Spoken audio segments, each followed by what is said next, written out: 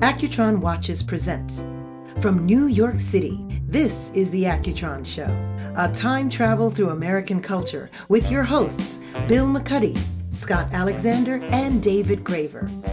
Visit AccutronWatch.com and discover the brand that has made American history with an all-new proprietary next-generation electrostatic energy movement. Accutron. It's not a timepiece, it's a conversation piece. But yet, nobody's been back to the moon since Apollo. And of course, when you think about going to Mars, that is a Mount Everest for the human species. We have got to solve so many problems in order to be able to send people to Mars without, killing them. This podcast is presented by Accutron Watches. Visit our website, accutronwatch.com, and discover our iconic Space View 2020 collection, recreating the stunning visual impact of the original open dial design combined with an all-new electrostatic energy movement. Time just changed again. The Accutron Space View 2020. Boys, the man who sent Tom Hanks to space is joining us today, sort of, yeah. And we're going to talk all about the final frontier and going up and seeing whether we want to go back to the moon again. Should we go back to the moon? We should go back to the moon. Yes, damn it. But the main reason to go back to the moon is, as I understand it, as like a way station. It's a place to kind of drop stuff off and store things. We launch. It's easier to launch from the moon if you want to go elsewhere. I'm really curious. We've looked to the moon for so long. Now we're starting to look to Mars. What comes after that? What is the next frontier after we've tackled Mars? Because that's going to happen soon. This is the big problem. Dark hole. Like the Lower East Side. We got this nice little planet, right? And then we got this moon that's really close, and then Mars is pretty far, and then the other planets are even farther. But then once you get outside our solar system, there's not a lot for light years. Well, we voted Pluto off the island, which I thought was wrong. That was no good. I love Pluto. And so I think the answer to your question is yes. It's on the way to. It's like the it's like the way station or the Port Authority bus station. The moon is our place we stop off like a Stuckey's when we go to Mars. But what's the big idea? I mean, what are we trying to accomplish up there? Remember, we spent something like $265 billion in today's numbers to send a man to the moon, and it was really all about just beating the Russians. It was in the middle of the Cold War, and it got everybody excited. And inspired. It was inspiring. A president said something that we actually did. That was pretty cool. Wait a second. We went to the moon, and Kennedy said it. Why are billionaires racing to space right now? There is a business goal there. Especially Elon Musk's efforts seem a little more practical. He's not just going up to the Kármán layer and coming right back down. He put people into actual orbit. This seems exactly like what happened in the 60s. Exactly. When we were trying to beat Russia there. Except the new competition is between billionaires instead of between nations. Indeed. And NASA has no money to do this. It was like 4% of the budget in the 60s, and now it's like one half of 1%. But like you said, back then it was essentially an extension of the Defense Department, which meant they had a big checkbook. What about how technology has advanced since the initial start of this space race? Oh, we're my in goodness. a completely different those universe. guys are going up in essentially. Don't get too excited there, Mr. Allen Wrench. But those guys were going up in tinfoil suits. I mean, it's like there was nothing. Yes, they were in. It's really remarkable when you go to those museums in Houston and in Cape Canaveral in Florida. You see what they were actually traveling around, and it really is a little tin can. Well, I went to the Johnson Space Center once on a junket for Space Cowboys. Remember the movie with? Oh, sure. Yeah, and they put me inside the spacesuit, and that's okay. You're about an inch and a half away from in the helmet, but then they put you in the capsule. And now the window in the capsule is another inch and a half away. Now you're claustrophobic. Now you're like, okay, this was fun. Get me out of here. Did you see an Accutron? I think actually they did have some Accutron timing pieces there. We're obviously going to talk about the fact that in the 60s this was created and the instruments that went with Chuck Yeager and to the moon and all of other all kinds of places were indeed Accutron instruments, and we will bring that up because this is the Accutron Show. That's right. And we'll be right back after this. This podcast is presented by Accutron Watches. Visit our website, accutronwatch.com, and discover our Accutron DNA collection, reimagined for a new generation. The Accutron DNA combines breakthrough technology, precise engineering, and modern aesthetics to achieve a new level of technical excellence. The Accutron DNA, the new face of time for those who blaze new trails. Andrew, welcome to the Accutron Show. We have been fascinated by space for a long time, and you're the man that knows everything about it. You've written the books. You've talked to everybody that's been and back. I'm interested, we were talking about before you came along, the sort of the spiritual aspect of these guys. They've walked on the moon, and soon a woman will join them. We'll talk about that in a second. They've walked on the moon, or they've been into space, and they've come back, and they seem to be religious. Some of them, or have found a kind of spirituality. We're hearing nah. Yeah, no? That's actually a big misconception, particularly about the guys who went to the moon. I mean, you have to think about it this way. And this is a place where I was actually off base when I started interviewing the Apollo astronauts for my book, A Man on the Moon. And I talked to every one of them except Jack Swigert at great length about their experiences. And I thought, I would look up at the moon when I was first writing my book, and actually lots of times during the 8 years that I wrote my book, I would look at the moon and I would think to myself, my God, what must it be like to look at the moon and know that you've been there? I mean, I felt like that would be what I called a zap, that it would kind of blow every fuse in your head for a little while. And I was wrong. And where I didn't anticipate was that these men went to the moon as professionals. Okay. Most of them were test pilots or fighter pilots. The only one who wasn't was the scientist who went on the last landing, Jack Schmitt. But in personality, he was very much like the other guys in this way. And so they had a very, it was an amazing experience. So several of them talked about being amazed at the view, seeing the Earth shrink to the size of your outstretched thumb, for example. But at the same time, the real mandate for them was to do the job and do it as well as they could possibly do it. So I always like to say, whatever it is you do for a living, you three, imagine doing the ultimate podcast, doing it with the prestige of the country at stake and with the whole world watching you. You're not. You mean like every week? Yeah. You've just described every episode. Tuesday. Right. So if you do your job as professionals, then while you're taping the show, you're not thinking to yourself, "Oh boy, I'm in a podcast. Well, how cool is this?" You're thinking, "I got to do everything right. I got to, keep my eye on the time. I got to ask the right questions. I got to roll with the answers. All of those things that you do as a podcast host." Well, these guys had to do their jobs under life or death conditions, but they were used to that from their years of experience flying high performance jets, and some of them in combat, right? Right. And so when they got to the moon, it was, Pete Conrad, who commanded the second landing mission, Apollo 12, said to me that when he stepped on the moon, his feeling was, this is the right place to be. I'd been planning for 7 years to get here. All my energies had been focused on doing everything I needed to do to get here. And now I'm here.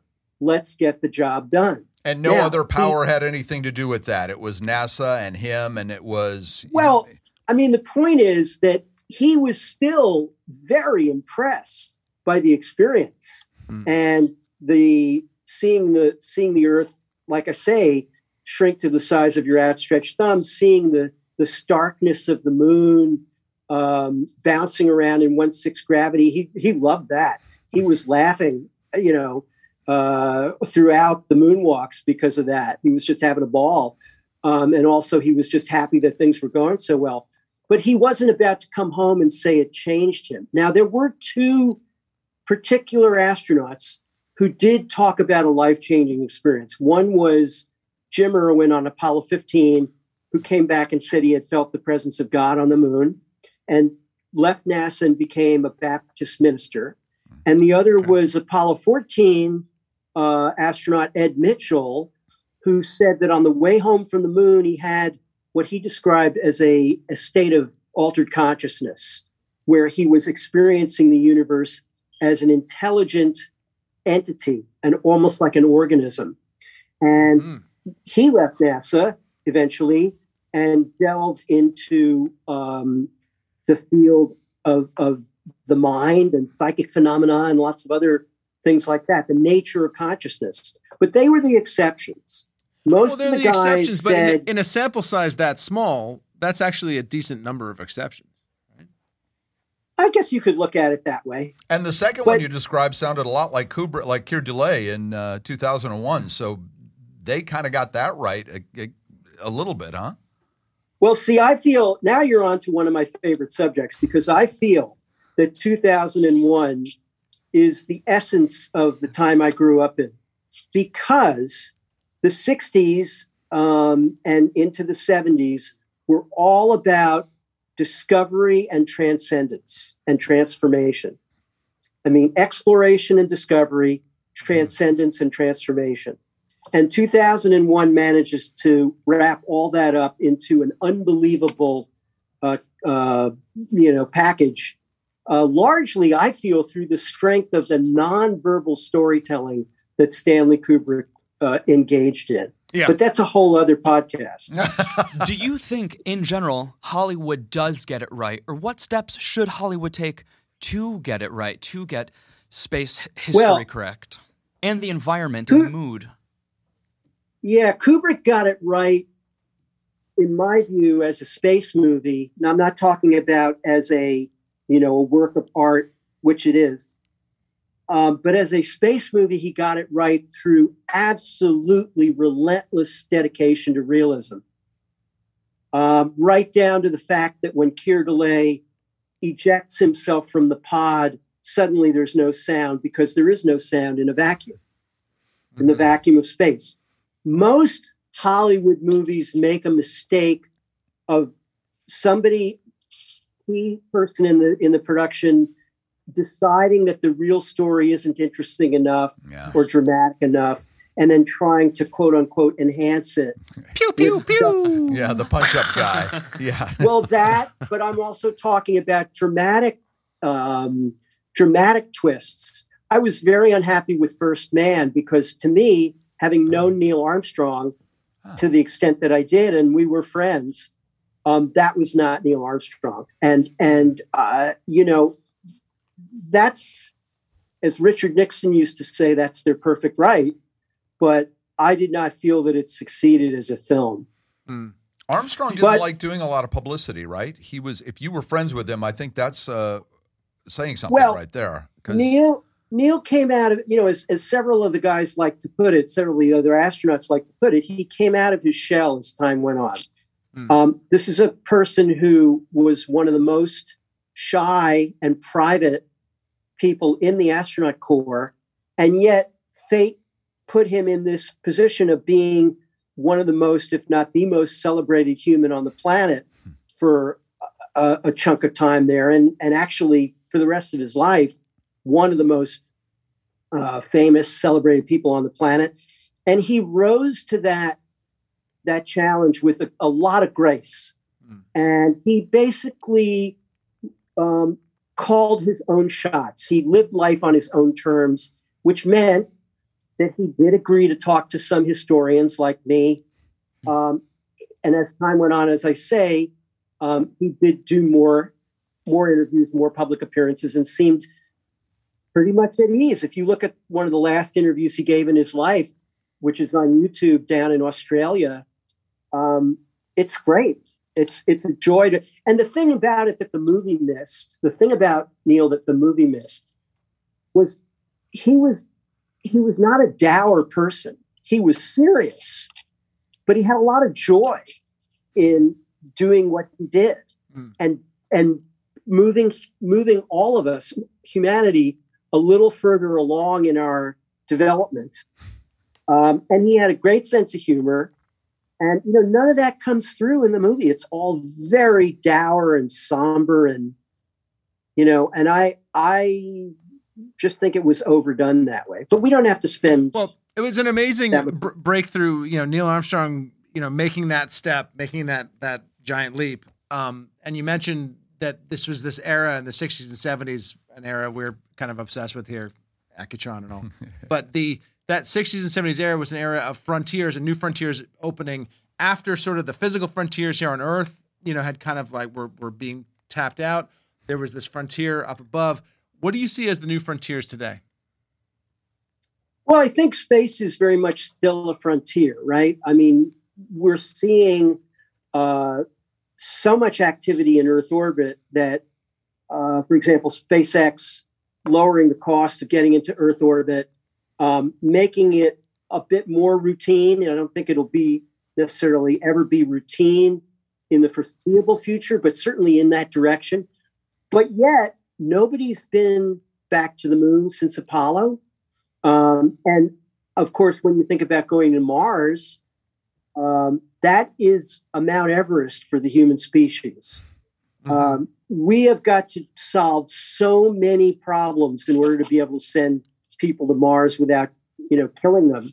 And we may kill them anyway, but you don't want to do it before you've really done all the work that you can to mitigate the risks. So radiation is a big problem once you go beyond the Earth's magnetic field. The reliability of all the systems on the ship for a round trip of potentially 3 years. We've never done that. We've never had a spaceship that doesn't need supplies from Earth or spare parts from Earth for that length of time or anywhere near that length of time. So it's going to be a while before we go to Mars. That's still very much a frontier. But let me offer you something else that I think is a frontier. And Carl Sagan used to talk about this. We're a young civilization in the broad sweep of time. We're still a young civilization.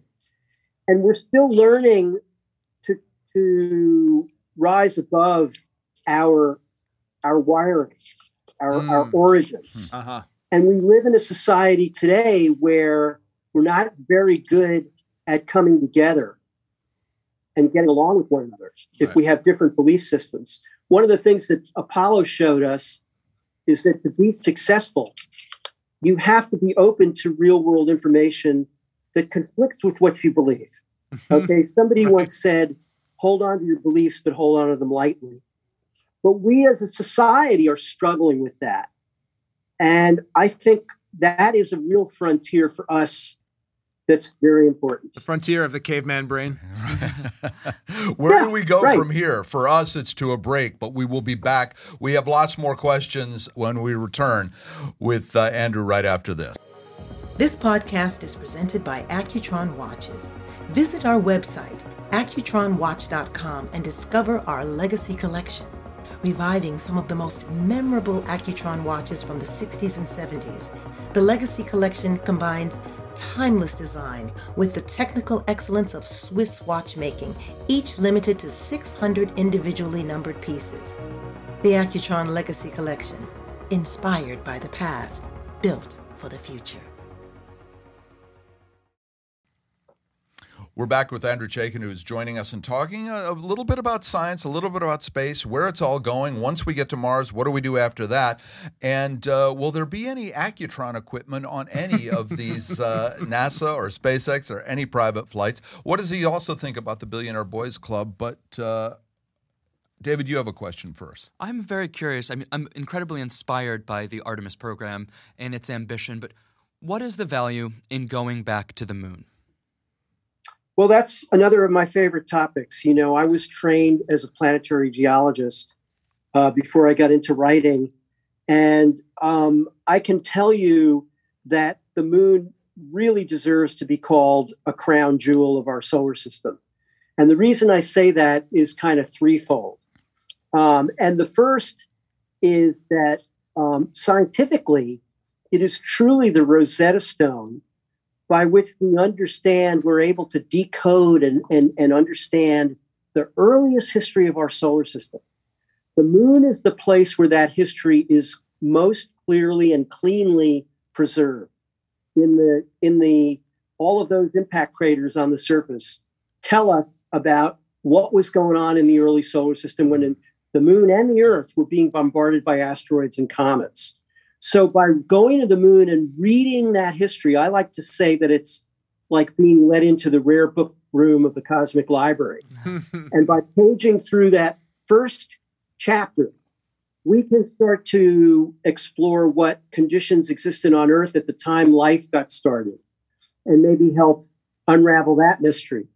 So scientifically, the moon is a spectacular place, and Apollo literally just scratched the surface of what the moon has to tell us. The second thing is that the moon is kind of an outward bound school for allowing us to learn how to live off planet. We're not going to go to Mars directly. We've got to go to the moon, which is only 3 days away in case of an emergency if you need to come home. If you go to Mars, you're stuck. You've got to go all the way to Mars, go around Mars, and come back. Matt Damon found that one out.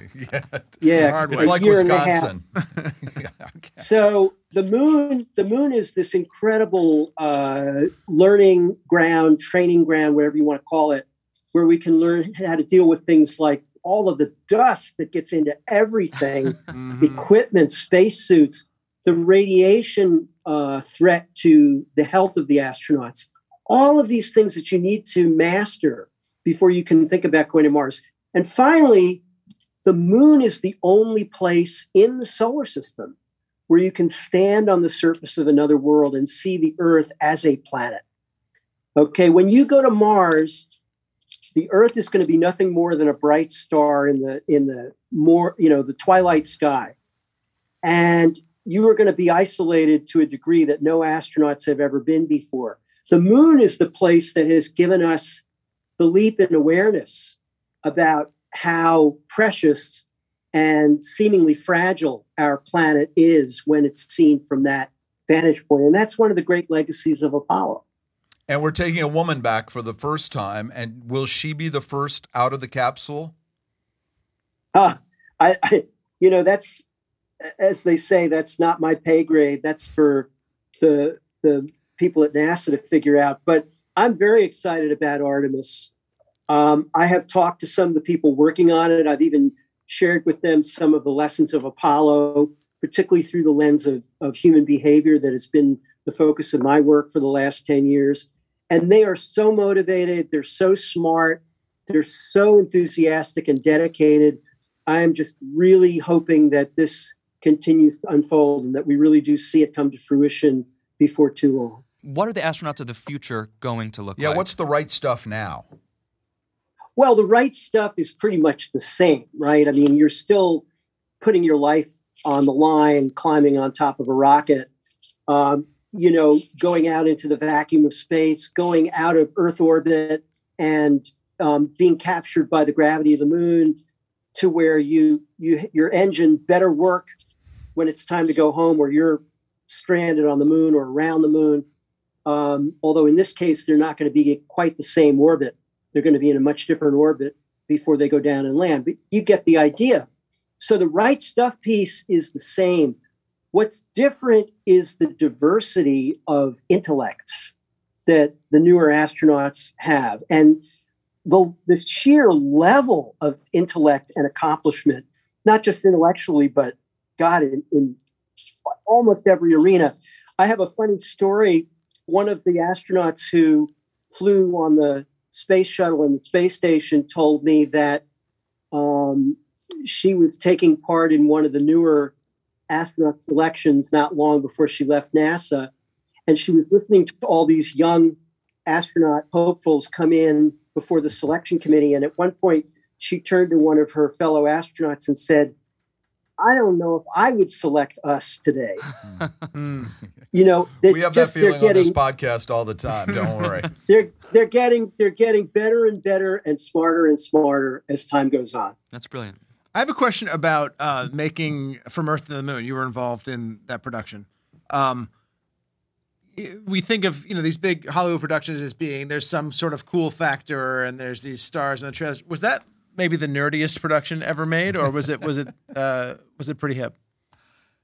It was both. I think it was one of the nerdiest, and it was also very hip. And I'm not sure that anybody could have pulled that off quite to that extent, other than Tom Hanks. He is the heart and soul of that miniseries. I mean, I'm just ever grateful that he contacted me and used my book as the main basis for it, and brought me in on the ground floor before they had even, farmed out the scripts. And he walks the moonwalk, right? I mean, he's genuinely curious. He is a true space fan. We grew up, we're the same age. We're born just a couple of weeks apart. But, I always like to say that when I was 9 years old, I would get into a swimming. Every time I was in a swimming pool, I'd pretend to be Ed White, Gemini astronaut walking in space. And I'd just kind of be floating at the surface, looking down at the bottom of the pool, pretending it was the Earth. Tom was 9 years old in Oakland, California, with his swimming pool in the backyard, this above ground pool. And he was much smarter about it than I was, because he would take a brick and put it in the back of his swim trunks to hold him down and breathe air through a garden hose as he did his spacewalk. Wow. But he was a joy. He was a joy to work with. He's very funny, and really committed to telling the real story, that the real story is always good enough. He didn't fall into the trap I mentioned earlier of, thinking that you have to embellish it with made up stuff. Mm-hmm. And I think it shows in the miniseries, which has got a very devoted following. I'm always tickled when people, want to talk to me about it, or they tell me about their favorite episodes. And yeah, it was one of my great experiences in life. Would you want to go to space? And if so, are any of the programs out there now do they appeal to you? So the answer to your first question is yes. Since I was 5, and that hasn't changed. And as far as do the programs that are on now appeal to me, I mean, that's not really the right question. It still costs millions of dollars to be a space tourist. And until that changes, or I get some kind of, genius grant, it's not happening for me. So I'm just hoping to keep myself healthy. I'm 65 now. I'm hoping that in 20 years, I'll still be 5 years younger than William Shatner was today, flying in space. Yeah, there you go. I'm holding out hope. Are we sending the right people, though? Are these billionaires going up into space and putting people in seats that are spending hundreds of thousands of dollars? Is that what the resources are really for? And can they come back and do any substantial good? I don't know that that's the right question to ask when it comes to space tourism, because it's private. They can do what they want. They can choose who they want. They're paying for the seat. That's not something that the rest of us can pass judgment on. But any accident that could happen could set all programs back, right? That's always true. It's always a question of how the public will react to a spaceflight accident, regardless of whether or not the number of accidents is more or less than a lot of other things you could be doing, right? I mean, people accept the fact that people who try to climb Mount Everest sometimes die, and sometimes because of stupid things that they did, right? I mean, a lot of times not, but, and the public doesn't, there's no outcry that says we shouldn't be having people climb Everest. This is something that human beings want to do. They want to get out on the edge, and whether it's through a space flight or something else. But as a lifelong believer in spaceflight and as a space historian, my hope is that it can become something that is truly sustainable and truly does open it up to more average folks, so that more average people can have that experience have that shift in awareness. Maybe they will, maybe they won't, but, and maybe I'm naive in hoping that. But that's where my head goes. I'd like to see it not just be a joy, I don't want to say joyride. That they get more out of it than that phrase suggests. But I'd like it to not be confined to millionaires and billionaires. It would be nice if it was something that truly was for all mankind, not for one guy. Yeah, I mean, but we're still very early, even after 60 years. This year was the 60th anniversary of the first human space flights. Yuri Gagarin in Russia and Alan Shepard in the U.S. And even now, 60 years later, we're still having to grapple with the reality that spaceflight is really, really hard.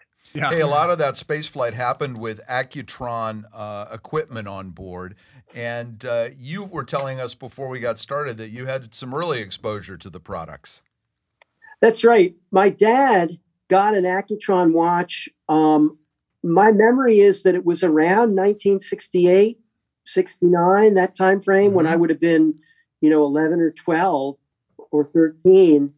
And I remember putting it up to my ear because he had told me it had a tuning fork in it. And I could hear that high-pitched hum. And I still remember that. And it was a very elegant watch, too. Yeah, they went on a lot of important missions, and we all wear one on our wrists. So we're always curious when people have had exposure to the brand, and it has a lineage and a history on Earth and in space that's pretty impressive. Not as impressive as some of the things you've done. James Cameron called you the best historian of the space age. And that's a lot of baggage to carry around, but weightless environment, I guess it would be easier. It's a pretty pleasant burden to carry, I must say. Jim and I have connected about space many times, and he's a true believer as well. And he was very kind to say that in his introduction to my Mars book. And I find him tremendously impressive as a human being. He not only turned himself into one of the great filmmakers, but he also science the blank out of going down to the bottom of the Marianas Trench, and one of a handful of humans to do that. Is The Abyss a good movie? It's been a long time since I saw that one. So the answer is The Abyss is a great movie. I just saw it recently. It's fantastic. Prior to us, but Avatar, Avatar is phenomenal. It's a lot of fun. Yeah. Yeah. In advance of this recording session, I had an opportunity to watch your talk, How to Get to the Moon, which I found incredibly moving and informative and enlightening, let's say. But at the very, very start, you said something that appealed to me on a more emotional level. You said, "My Apollo heart." And I felt touched by that. And I'm curious, what brought you to such passion and fascination for the Apollo missions? Well, I guess the answer is that I was so blessed to grow up at the time that the space program was growing up too. And Apollo, the space program in general, and Apollo in particular, was really at the core of my childhood and my teenage years. It just was the most captivating, electrifying thing going on in the entire universe to me. And I was absolutely ecstatic to be able to meet some of the astronauts as a 12-year-old kid, just by chance, during my first trip to the Space Center in Florida. I watched every one of the missions glued to the TV with my little, map to the moon and my models of the spacecraft. Like I had my own little mission control there in the den. And I never thought in those days, I didn't know what a space historian was. There weren't very many of them in that time frame. And I never thought I'd grow up to be a writer or a space historian. And I just feel like this has been one of the great blessings of my life to have it be shaped around something like Apollo. talking to all those guys on the Apollo missions as you did, was there any particular incident or moment that was a real like spacesuit soiling situation that you can recall? What's the hairiest thing they talked about? Okay. Well, I mean, Apollo 13, in terms of the actual missions, nothing was more harrowing than Apollo 13. And I found it very interesting to talk to, Jack Swigert had passed away a couple of years before I started writing my book. So I didn't get to talk to Jack, but I did talk to Jim Lovell, the commander, and Fred Hayes, the lunar module pilot, at great length. And, it's funny. One of the things that sticks with me about those conversations has to do with what they said in retrospect about the mission. Fred Hayes, it was his only space flight. He never got to fly in space again. And in his mind, it was no way around the fact that the mission was a failure. The rescue was a tremendous accomplishment because of what he and his crewmates did. But as we know from everything we've read and seen, it's also what they did on the ground in mission control in the back rooms. Yeah. And he never really got past that feeling of the flight being a failure. Jim Lovell, though, said, and that was his fourth mission, and he'd always wanted to land on the moon, but he said if he had it to do all over again, he'd still want to land on the moon, but he'd also do Apollo 13 again as it happened, because he said it was the ultimate test of a test pilot. It's one thing to carry out the mission that, as they say, the nominal mission. It's quite another thing to be faced with a life or death crisis and be able to get through it. Yeah. Andrew, you have gotten us through this. We appreciate it. There's almost nothing we can't ask you about space, and we would love to have you back again whenever you want to talk more about the next frontier. Thank you, guys. I really enjoyed it. Thanks, Andrew. Thank you. Thanks. Thank you for listening to The Accutron Show.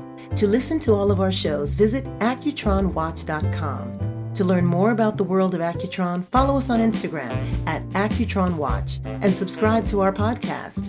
From New York City, until next time, Accutron time.